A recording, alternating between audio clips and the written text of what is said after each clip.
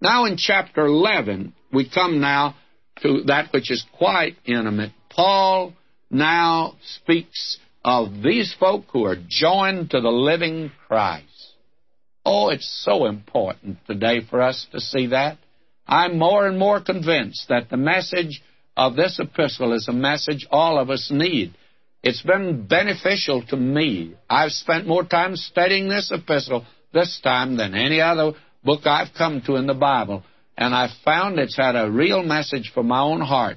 Maybe I've just been talking to myself, but my feeling is there's a tremendous message here. And he says, would to God, chapter 11, now verse 1, would to God you could bear with me a little in my folly, and indeed bear with me. For I'm jealous over you with godly jealousy. For I have espoused you to one husband, that I may present you as a chaste virgin to Christ. I came to Corinth. I preached the gospel. A church came into existence, and I espoused this church, these people, these believers, to Christ. But I fear lest by any means, as the serpent beguiled Eve through his subtlety, so your mind should be corrupted from the simplicity that is in Christ. And I can't overemphasize this today, the simplicity that is in Christ.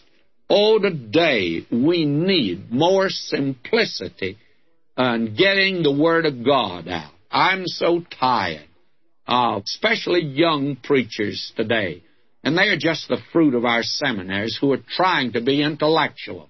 I heard a young man the other day. I couldn't tell what he was talking about, and after I listened to him for 15 minutes, I was convinced he didn't know what he was talking about. He was trying to be intellectual, and he was ending up by saying nothing. May I say to you, what he needed to do is to give out the Word of God, the simplicity that's in Christ. Oh, how that's needed today. Now, you will note that this great man, he's opened up, as it were, his heart to us. And you will notice that in this chapter, he's going to mention this several times. He says, verse 16, I say again, let no man think me a fool, if otherwise, yet as a fool receive me, that I may boast myself a little. And then he speaks of boasting that it's foolish. And then verse 19, for ye suffer fools gladly, seeing ye yourselves are wise. Well, of course, he's using sarcasm there on a very high plane. Now, Paul has made it very clear in this section that the enemy was busy in Corinth. That little minority had stirred up trouble against him, and they were trying to discredit his ministry. He explains to them why he didn't spend more time with them. He says, I'm an evangelist. That is, I'm a missionary. For that's really the word. And he says, I don't want to build on another man's foundation. And Apollos has been there, and Peter's been there, and ministered to you, and you've heard these men now, and I'm moving on out to the frontier. And that's the reason, because this is my ministry, this is my service. Now, he says, I want to let you know that I have a ministry, and that I am an apostle. I'm an accredited apostle. And then he goes on to say, I'm jealous over you with godly jealousy. Why was this man willing actually to make himself a fool, as it were, for them? Well, he said, because I'd much rather speak of Christ than defend myself. But it's not necessary with this little group to defend myself. And so I'm speaking foolishly. Well, what does it mean to speak foolishly? And what is the word foolishness and the fool in the Greek? I think that stupidity, ignorance, or egotism, all of these are meanings of the word. It means actually mindlessness, no purpose in it. That is, it doesn't serve the great purpose of getting out the gospel, and yet Paul feels called upon to do it, and he said, suffer me to be foolish for just a few moments. And he defends his apostleship. This is the method of Satan, as we shall see. The devil, at the very beginning, persecuted the church. And he found out he wasn't hurting it. In fact, the matter is, the church never grew as it did those first 100 years. And it swept across the Roman Empire. And by 315 A.D., why, it had gone into every nook and corner of the Roman Empire. And it was during the time of persecution. Well, the devil didn't hurt the church. Then what happened? He decided to join it. And that's when he began to hurt the church. But he began to make his attack upon the Word of God. And that didn't work. And then he did what he always does. He made his attack upon the men who believe and teach the Word of God. In other words, in this case, he hasn't been able to discredit the gospel, so now he attempts to discredit the Apostle Paul. And he goes on to say here that for this reason, that he'd rather preach Christ than do this, but he's doing it because he's jealous over them. He loves them. And he's afraid that the serpent that beguiled Eve, and don't think of the serpent as a crawling creature, it was the shining one. He's an angel of light, remember. He beguiled Eve through his subtlety, so your mind should be corrupted from the simplicity that is in Christ. And again, I call your attention to the fact that the gospel is simple. We hear so much today about the intellectual approach. Honestly, I think you need to be aware of that. Every seminary today is trying to make young men intellectual preachers. And today, the gospel needs to be given with sanctified common sense. That is the thing that's so desperately needed. Now, he says to them in verse 4, "And if he that cometh preacheth another Jesus, whom we've not preached, or if ye receive another spirit, which ye have not received, or another gospel, which ye have not accepted, ye might well bear with him." Now, some time ago, I gave a message in many places on the subject, Jesus Christ, not superstar, but the bright and morning star. And I fully expected a great deal of opposition to the message because actually some churches have gone for that type of thing. It denies, of course, the deity of Christ, and it presents a Jesus that never lived. In fact, it's just the Jesus of liberalism with a new wardrobe. And the wardrobe is a rather hippie type affair. And as a result, why, we have the Jesus of liberalism.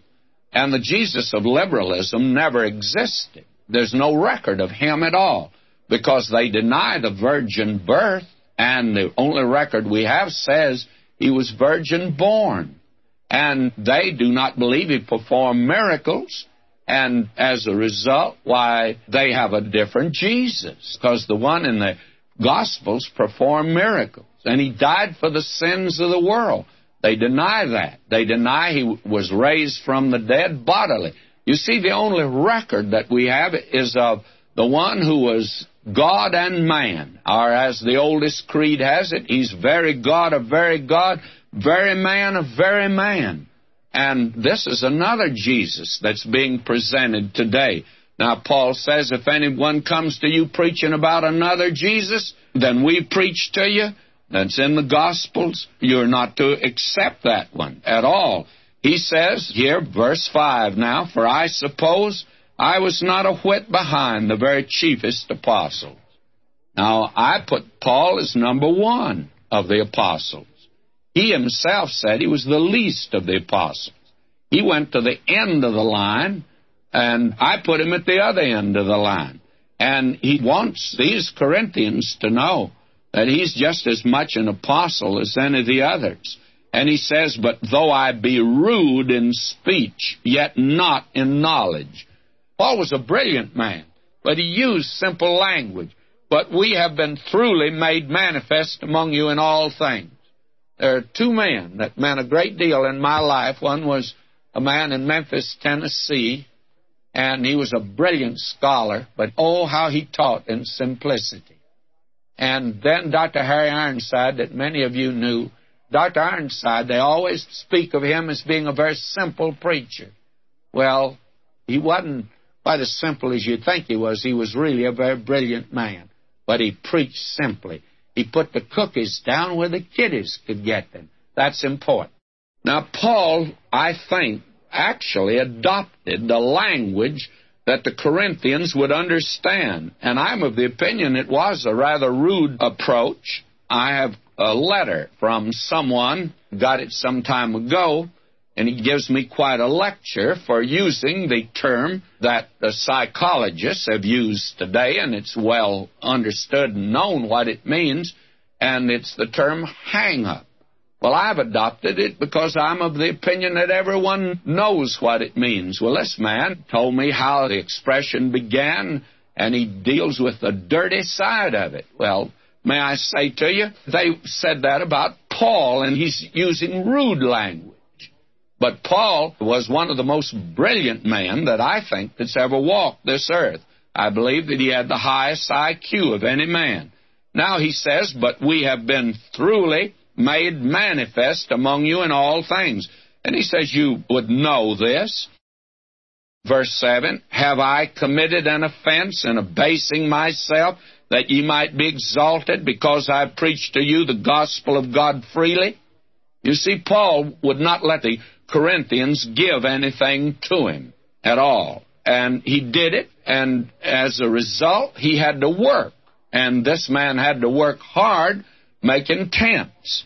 And because he had corns on his hands, it didn't mean that he was not an outstanding apostle. He says, I robbed other churches, taking wages of them to do you service. Now, in Macedonia, we're told, and when I was present with you and wanted, I was chargeable to no man. For that which was lacking to me, the brethren which came from Macedonia supplied. And in all things I've kept myself from being burdensome unto you, and so will I keep myself. What a tremendous statement this man makes. He said, I won't let you give me anything. And as the truth of Christ is in me, no man shall stop me of this boasting in the regions of Achaia. Now, Paul said, I'm boasting, but I'm doing it because it's the truth. I'm jealous of you, and I'm fearful of you. Now he goes on, wherefore, because I love you not, God knoweth. But what I do, that I will do, that I may cut off occasion from them which desire occasion, that wherein they glory they may be found even as we. They are beginning to say, well, Apollos, is such a polished speaker when he comes to us. He doesn't engage in tent making or any work like that. Well, Paul did. Verse 13, but such are false apostles, deceitful workers, transforming themselves into the apostles of Christ. Now, evidently, there were false apostles, there were deceitful workers, and they attempted to make themselves apostles of Christ, and they were not. Now, who were they? No marvel, for Satan himself is transformed into an angel of light. I don't have time to develop that as we have in other places, and I'll have occasion to talk about this again several times, and that is that the idea that Satan has cloven feet and horns and that type of thing is entirely erroneous. That comes from the great god Pan. It comes out of Greek mythology. And the great god Pan is half animal, and they worshipped him as Dionysius. And that's not the scriptural viewpoint. Satan is an angel of light. And if you could see him, he made himself visible to you, you'd see the most beautiful angel you've ever seen. Now, Paul draws from that this conclusion. Verse 15, therefore it is no great thing if his ministers also be transformed as the ministers of righteousness, whose end shall be according to their works. Now, this is something that makes your hair stand on end. And it's this, does Satan have ministers? And the answer is yes. That's what Paul said. and his ministers are very attractive. When I was just a boy in my teens, and I didn't know anything, hadn't been brought up in a Christian family, I went to hear a lecturer of a certain cult, and I won't mention that name of that cult. But this man read questions from the audience. I'm of the opinion no one asked this question, but he wanted to make the point. He says, somebody had said, I noticed that there is a halo of light around your head. Can you explain that? Well, I took a good second look. I didn't see a halo of light around his head. But you see what he's doing. He's making himself a minister of light. All of Satan's ministers glorify themselves. And you can tell whether a man is preaching the simplicity of the Word of God or whether he's preaching some other Jesus and preaching some other gospel.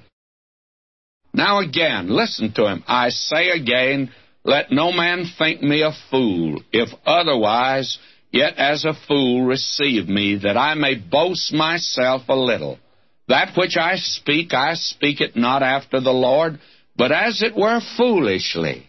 This is mindlessness. Paul says, indulge me in this. And then he goes on, he has quite an apology here. Seeing that many glory after the flesh, I'll glory also.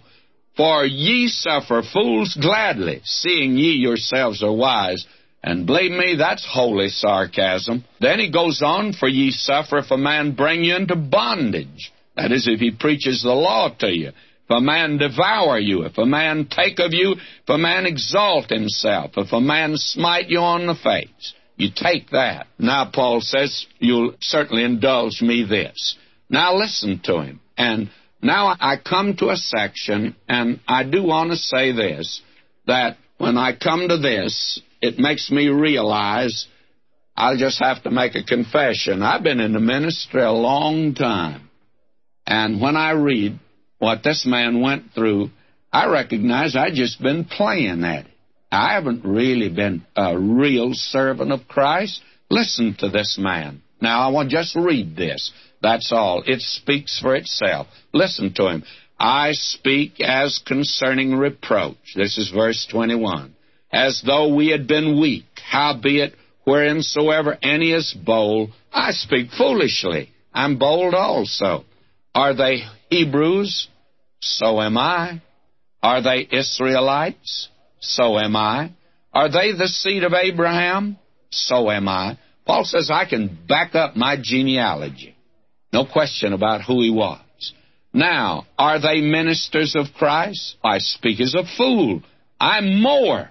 Listen to him. He's more. I guess I can just say I'm a minister. But Paul can say I'm more. Listen to this. In labors more abundant. In stripes above measure. In prisons more frequent. In death oft. Of the Jews 5 times received I 40 stripes, save one. You see, they would not beat anyone to death, and in order to keep from doing it, they give them 13 stripes on one side, 13 stripes on the other side, 13 stripes in the back. And this was the method then.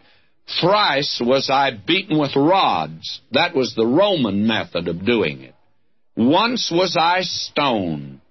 Thrice I suffered shipwreck. A night and a day I've been in the deep. In journeyings often. In perils of waters. In perils of robbers. In perils by mine own countrymen. In perils by the heathen. In perils in the city. In perils in the wilderness. In perils in the sea. In perils among false brethren. In weariness and painfulness. In watchings often, in hunger and thirst, in fastings often, in cold and nakedness. How many of us today that are ministers, how many of us can say that we've been through this? Why, my friend, we have been in the lap of luxury. Most of us have. We live in an affluent society, and we know nothing of these hardships for Jesus' sake. Now listen to him. Beside those things that are without, that which cometh upon me daily, the care of all the churches. Now many of us know what the burden of a church is. I have rejoiced in my retirement. The greatest part of my ministry has been since I retired. Oh, the burden that some of these pastors have today of a church. I know what it is. Now listen to him. He says, who is weak, and I am not weak? Who is offended, and I burn not? If I must needs glory, I will glory of the things which concern mine infirmities. The God and Father of our Lord Jesus Christ, which is blessed forevermore, knoweth that I lie not. Paul says, here is my report. That's his report as a minister of Jesus Christ. Now he says in Damascus, the governor under Aretas, the king, kept the city of the Damascenes with a garrison, desirous to apprehend me, and through a window in a basket was I let down by the wall and escaped his hands. None of us know what this is. How embarrassing it must have been to be let down in a basket. I can speak for myself and not for others, and I think they would have to say the same thing. When I go to a city to hold a meeting, a Bible conference, they put me always in a nice place, and they're very hospitable to me, and I'm received with dignity. But Paul, imagine they let him down a window sitting in a basket. That's embarrassing, friends, but Paul did that for Jesus' sake. I don't want to hear anybody bragging today about how they are suffering for Christ. Read this over, and then it'll make you bow your head in shame and say, oh, Lord Jesus, help me to be true to you.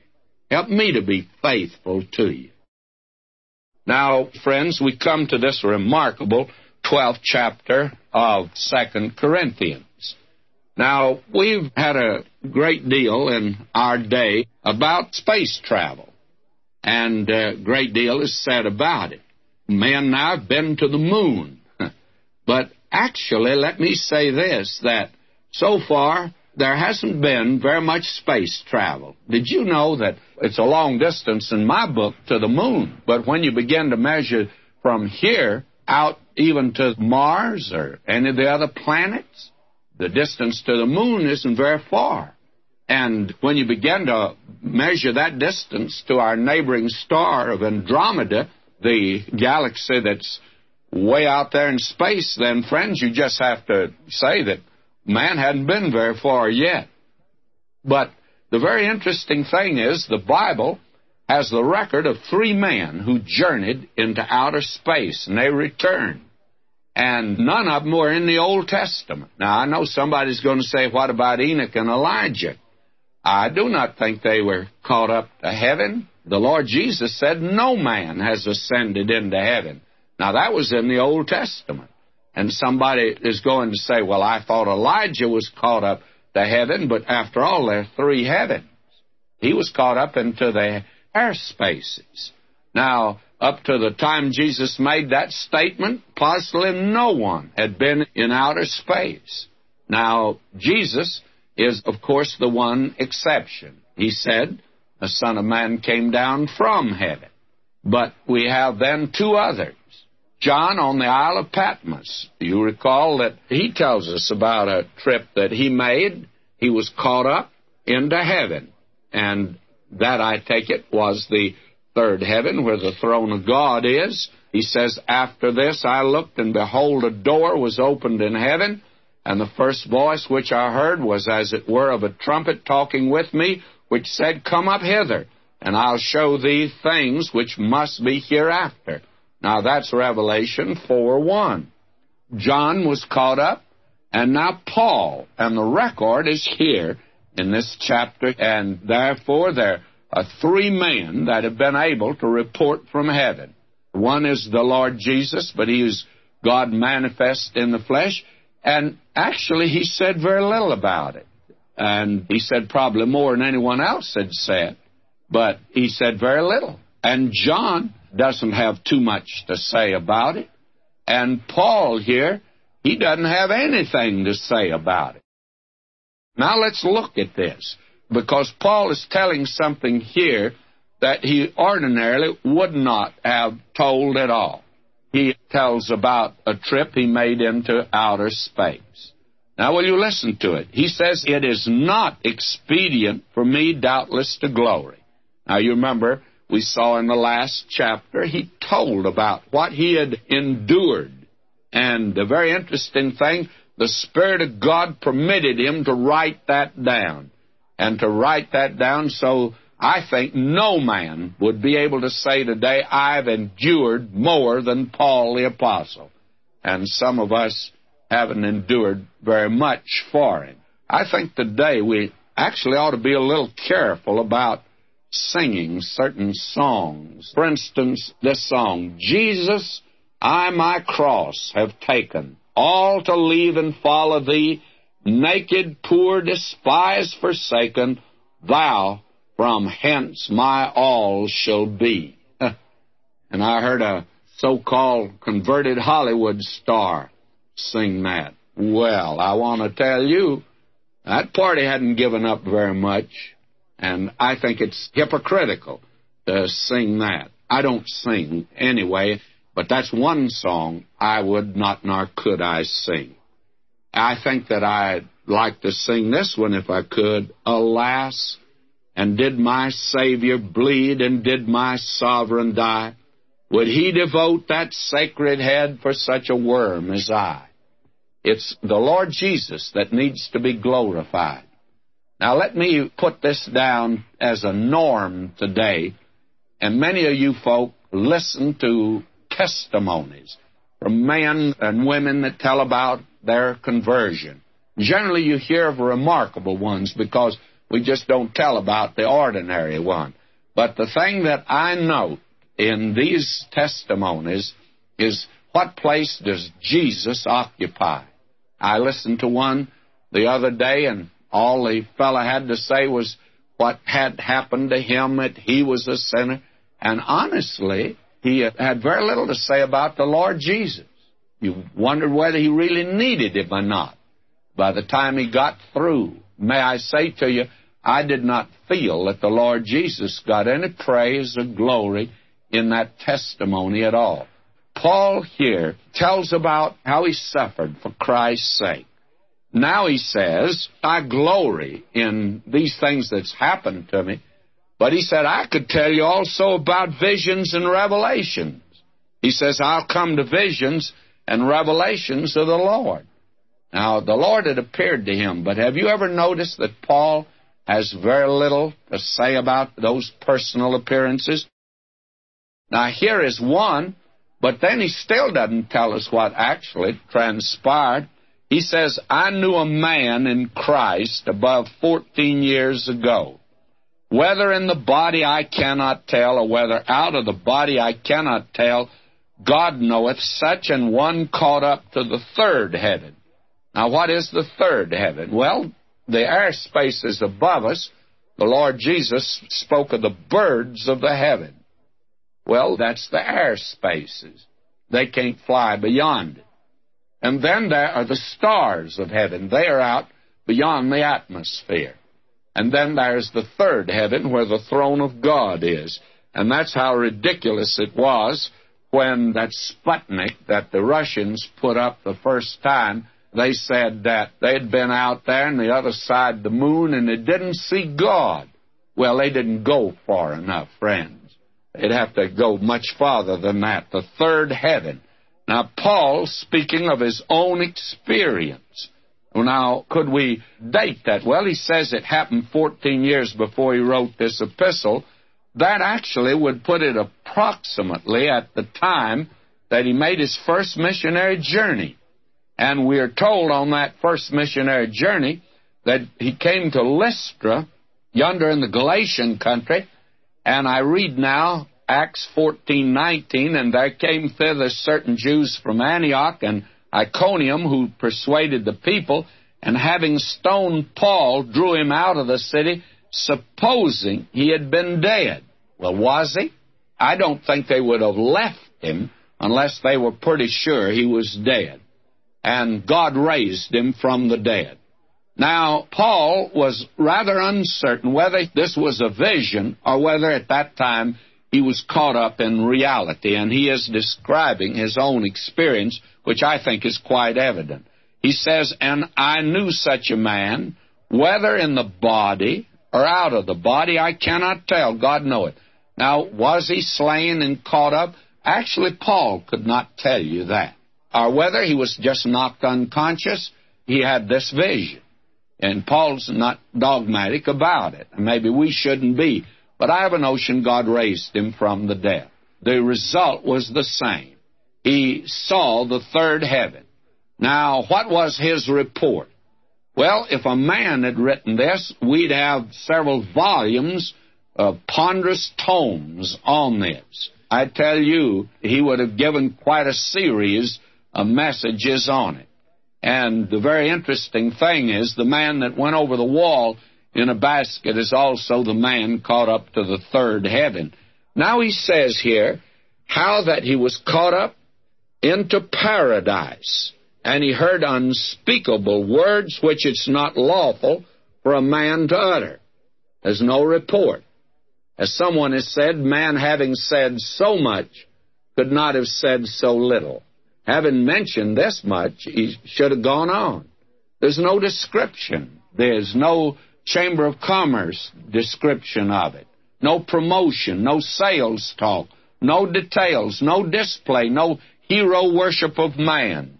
What he says here, of such an one will I glory, yet of myself I will not glory, but in mine infirmities.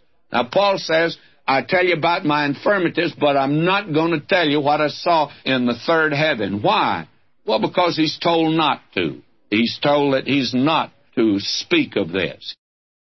He says, for though I would desire to glory, I shall not be a fool, for I will say the truth, but now I forbear, lest any man should think of me above that which he seeth me to be, or that he heareth of me.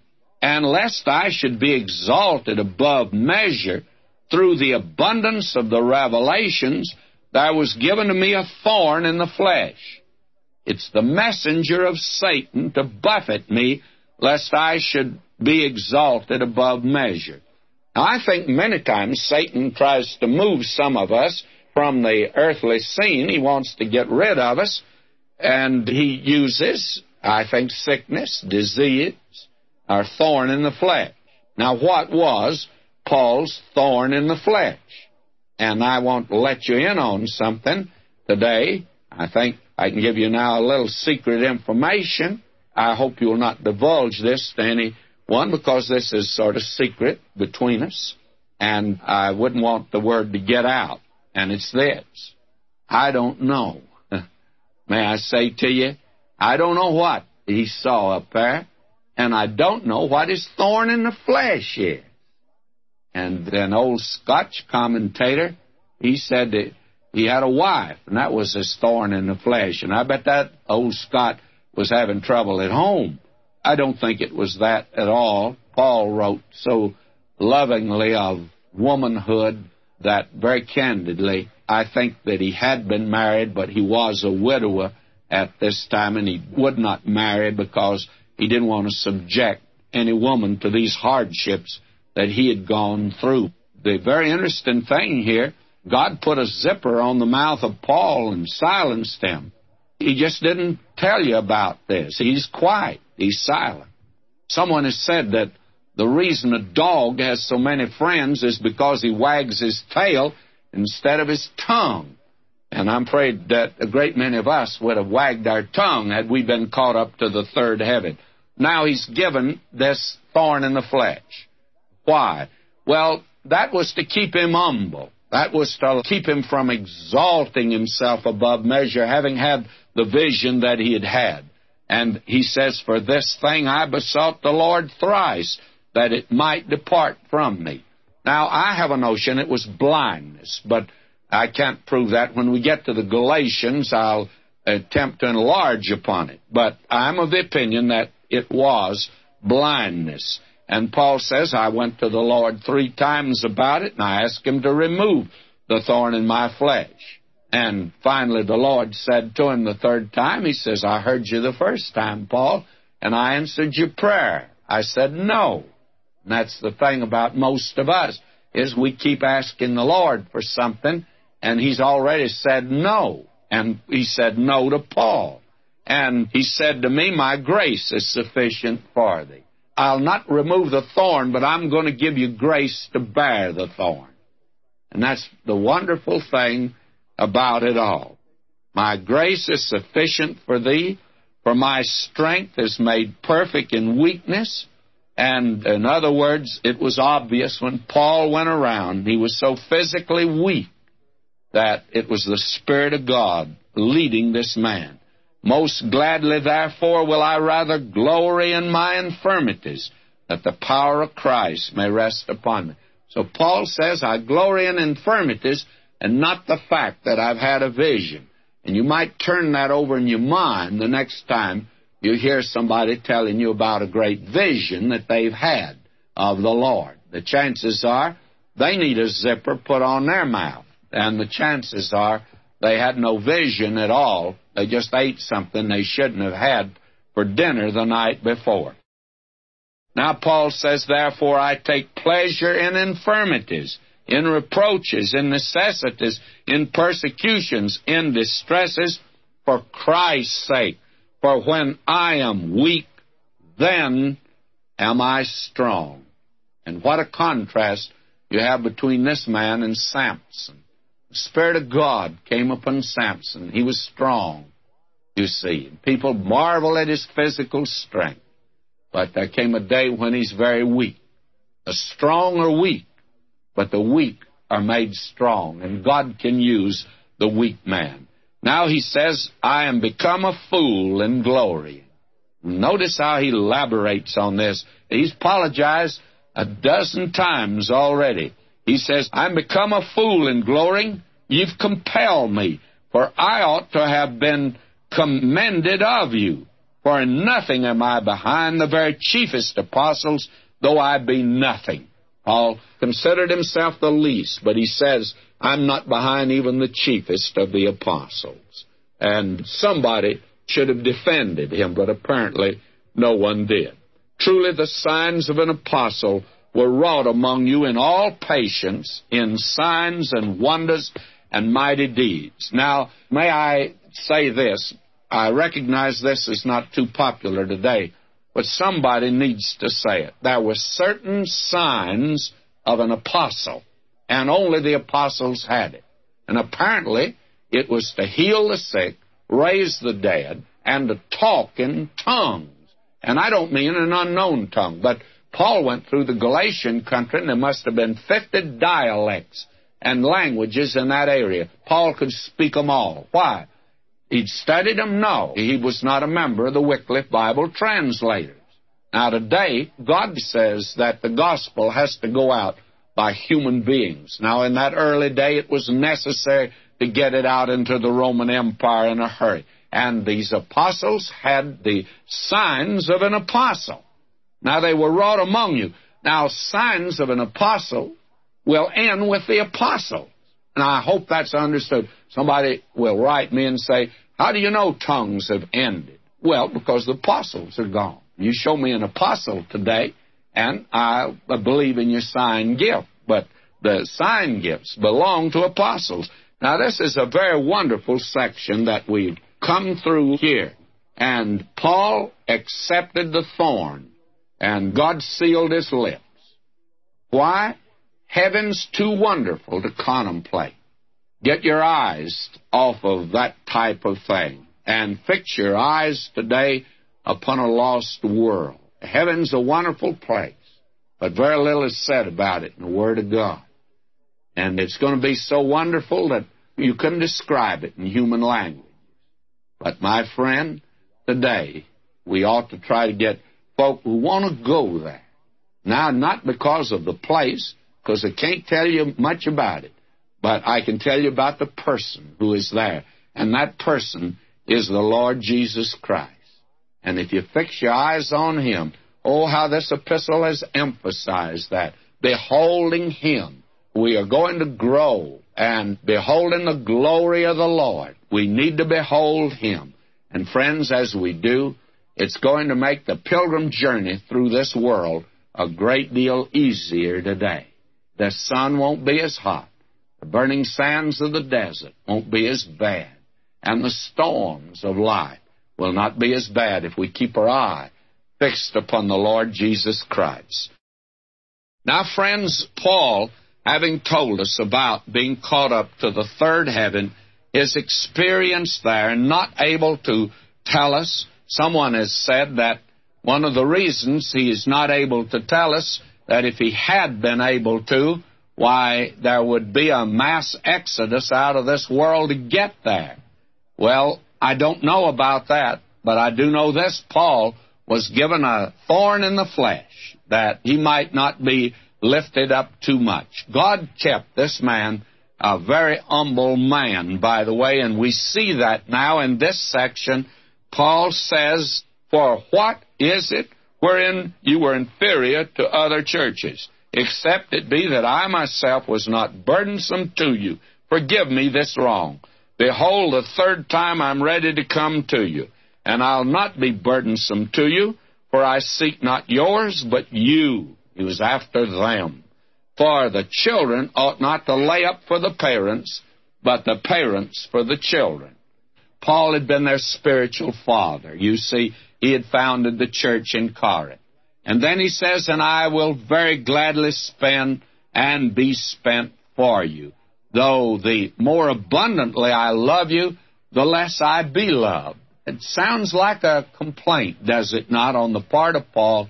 But the Spirit of God has insisted that he tell about these things and not tell about what he saw in heaven. To tell about his burdens down here, and one of them was he loved these people, but many had not loved him in return.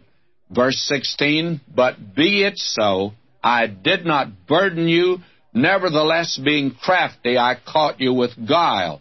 Now, I think here that we need to recognize that though we are to be fishermen of men, that what Paul is actually saying here is this. That's what they were saying, the enemies of Paul in the church in Corinth. They were being, I think, very unfair to this man, and they said, well, he came over here and he used cleverness and he used these different methods to get us. But Paul didn't use that. He says, "Did I make a gain of you by any of them whom I sent unto you?" He says, "I didn't use these methods, and I didn't send other men along to make a gain of you." And he says in verse 18, "I desired Titus, and with him I sent a brother. Did Titus make a gain of you? Walked we not in the same spirit? Walked we not in the same steps?" And Titus was the same way among them. Now listen to him again in verse 19. He says, "Again, think ye that we excuse ourselves unto you? We speak before God in Christ, but we do all things, dearly beloved, for your edifying. For I fear, lest when I come, I shall not find you such as I would, and that I shall be found unto you such as ye would not, lest there be debates." Now notice this. These are the things that Paul actually expected to find in the church there. They expected a great deal of Paul. Paul expected a great deal of them. But what would they find? Well, there would be debates, people arguing. I've got to the place now in my ministry, very candidly, and this may answer some who listen to the program and write me. Every now and then I get a long letter. I can always tell it from the outside. It's generally a ponderous letter. And it's someone taking up some doctrine or something I've said, and they want to debate about it. Now, friends, I'm in no mood now to debate. You go on with your viewpoint, and then pray for me. If I'm wrong, that I'll see the truth. But you'll not convince me with a long letter, one that's debating with me, and I'll tell you why. I don't read them. I don't fool with reading them. Somebody says, well, then you're very bigoted and narrow-minded. Well, maybe I am, but I'm not debating anymore. I don't believe that's the way that we're going to get anywhere. Our business is to get the Word of God out And I'm not attempting to debate anything. I just teach it as I come to it. And I'm not going around the corners or escaping anything. I just take it as we come to it. And I recognize we step on toes every now and then. So I'll not debate with you. But the church is filled with that today. And envyings. My, how that's in the church today. Envyings. And then there's wraths. And then there's strifes. Oh, the strife that's going on. And then there's the backbiting. I tell you, that's the thing that's bad. The backbiting. Have you heard about so-and-so? And somebody says, no, I haven't heard. And they say, well, I want to tell you. And they tell you something pretty mean about the individual. Backbitings. And then whisperings. And someone has said that some people will believe anything if it's whispered to them. Whisperings, you know. And swellings. And I have often wondered about this word swellings. Probably the best explanation is the explanation I heard Dr. Ironside give of it. He said this reminded him of a frog. You know, sometimes you see a frog sitting on the bank of a creek or a pond, and, oh, he's swelling up. He's twice as big as he'd ordinarily be. And then what happens? Well, you throw a rock at him, and believe me, he becomes little again and goes right down into the water. I would say the best word that would describe this would be pompous. There are some pompous Christians, you know, very pompous. And then there are tumults causing trouble in the church. Little cliques that get together and cause trouble, circulate something to be signed, that type of thing. Now notice, and lest when I come again, my God will humble me among you, and that I shall bewail many which have sinned already, and have not repented of the uncleanness and fornication and lasciviousness which they've committed. Now, Corinth was a vile city.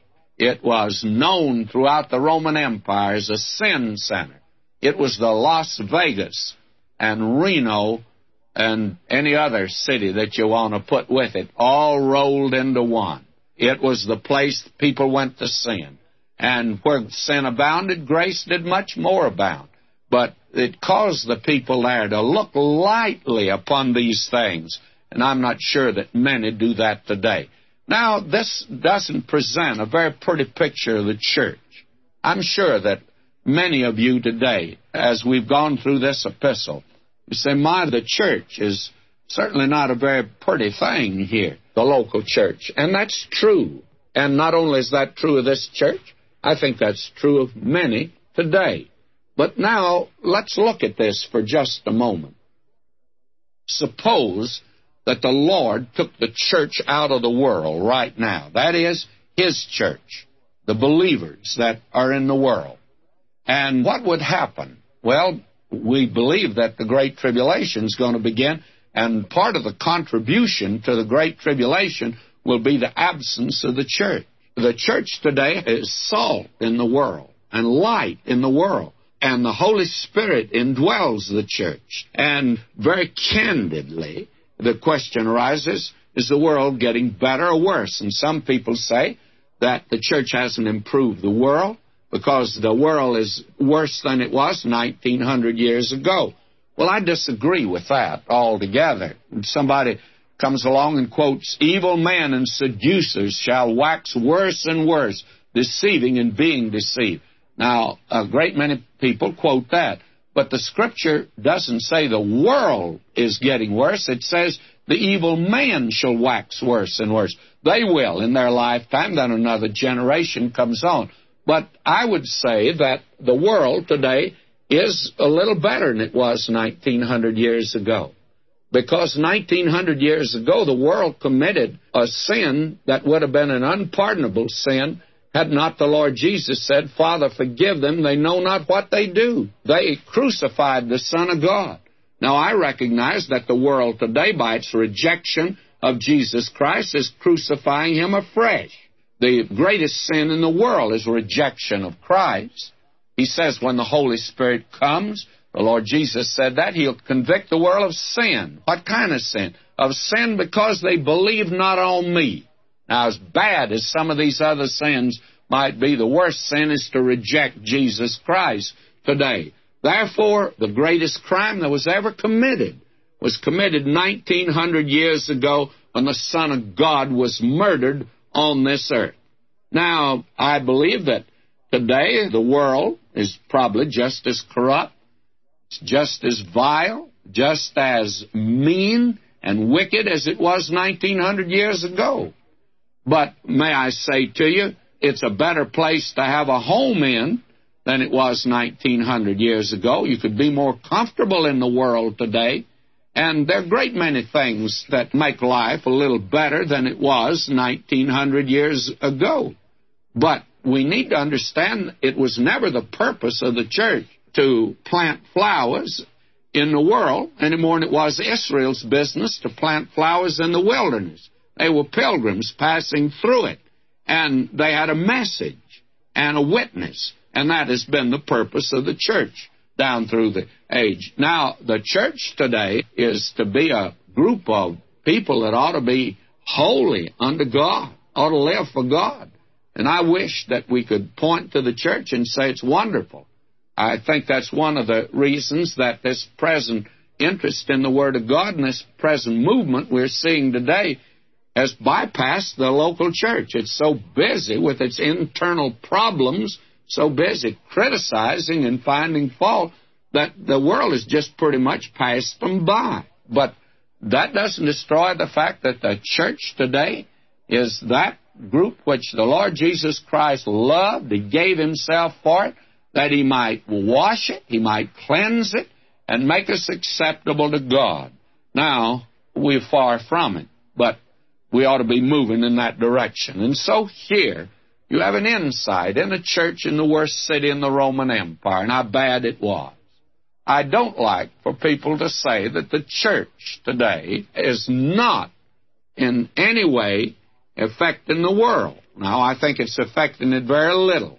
But if it was removed today, I tell you, there'd be a group of godly people that would be removed from this world, and as a result, the world would be much worse when the church is removed. Now let me move on into chapter 13 here, because we are going to finish. So help me, friends, we're going to finish this today. Now, as we come here to this 13th chapter, the last chapter that we have first the execution of Paul's apostleship in the first 10 verses, then the conclusion of Paul's apostleship, 11 through 14. Now again, Paul repeats it. This is the third time I'm coming to you. Paul went to them the third time, by the way. And he says, in the mouth of 2 or 3 witnesses shall every word be established. In other words, Paul's not going on hearsay. Everything is to be authenticated when he gets there. Everything is going to be brought right out in the open. And Paul's going to exercise his office as an apostle. And he's going to show proof of his apostleship through the power of Christ working in Paul's weakness. Listen to him. I told you before and foretell you, as if I were present the second time, and being absent now, I write to them which heretofore have sinned, and to all other, that if I come again, I'll not spare. Since ye seek a proof of Christ speaking in me, which to you it is not weak, but is mighty in you. Paul came there in weakness, but the Word of God was mighty and transformed them in this sin-sick city. And we have here, for though he was crucified through weakness, yet he liveth by the power of God. For we also are weak in him, but we shall live with him by the power of God toward you. Now we have here something about the weakness of God. What is the weakness of God? It's when he went to the cross, my friend. That was the weakness of God. And Paul makes it very clear here that we ought to make a regular inventory to see whether we're in the faith or not. Will you listen to this? This is important. Examine yourselves whether ye be in the faith. Prove your own selves. Know ye not your own selves how that Jesus Christ is in you, except ye be reprobate?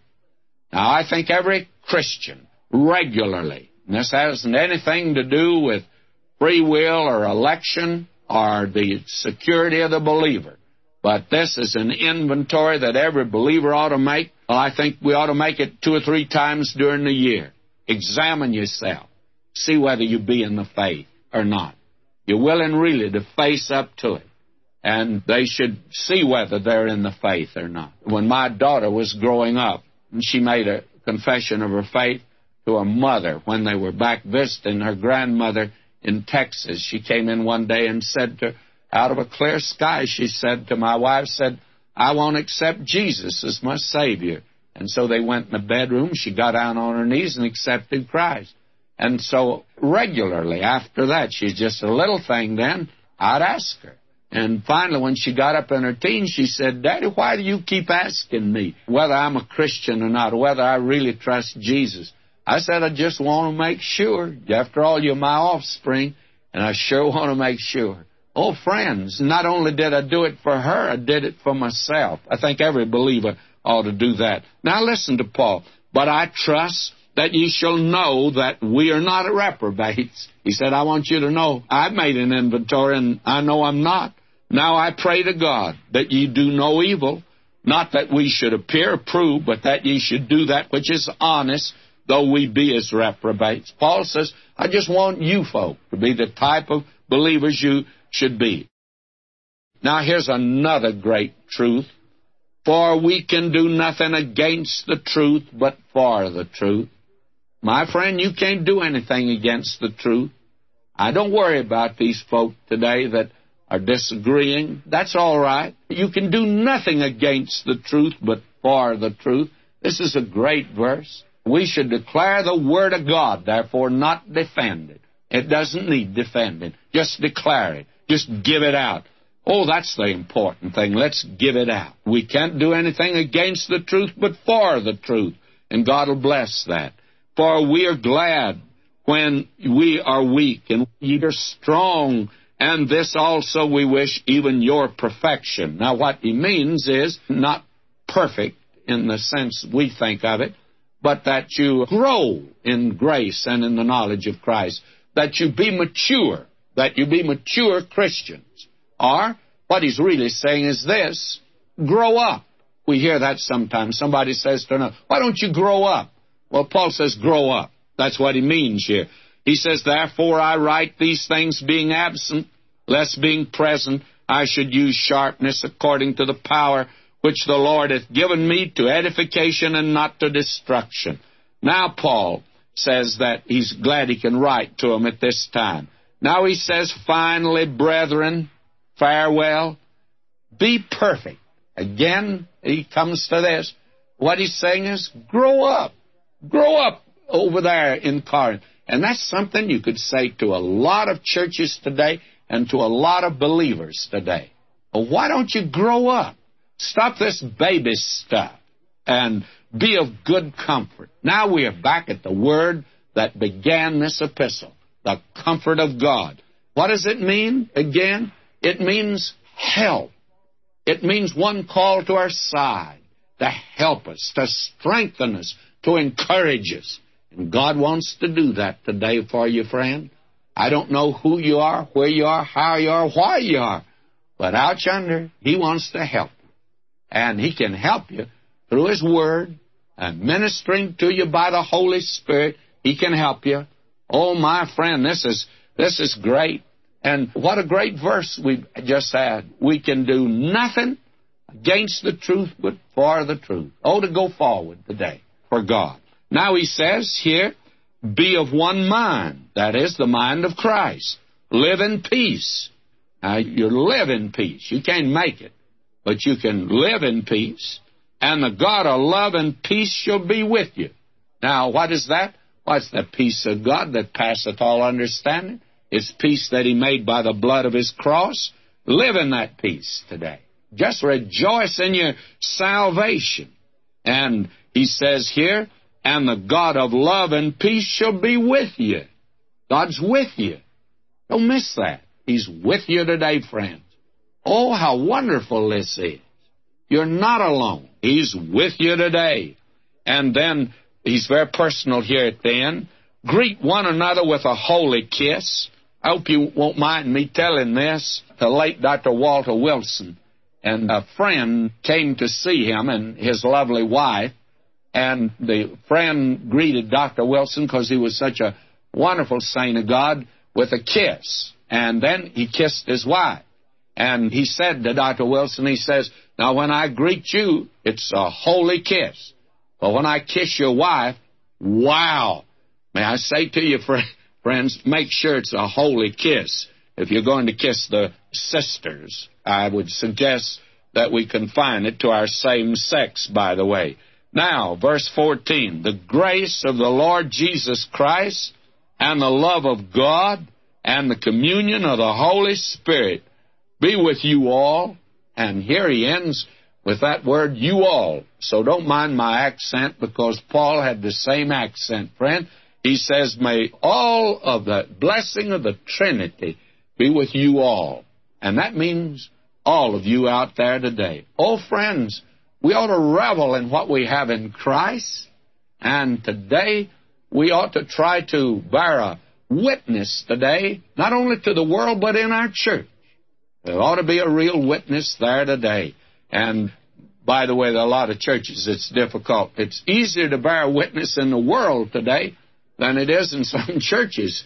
And that's true. But if you're in that church, you and I should bear witness. Well, this brings us to the end of 2 Corinthians. We'll see you next time in the book of Esther.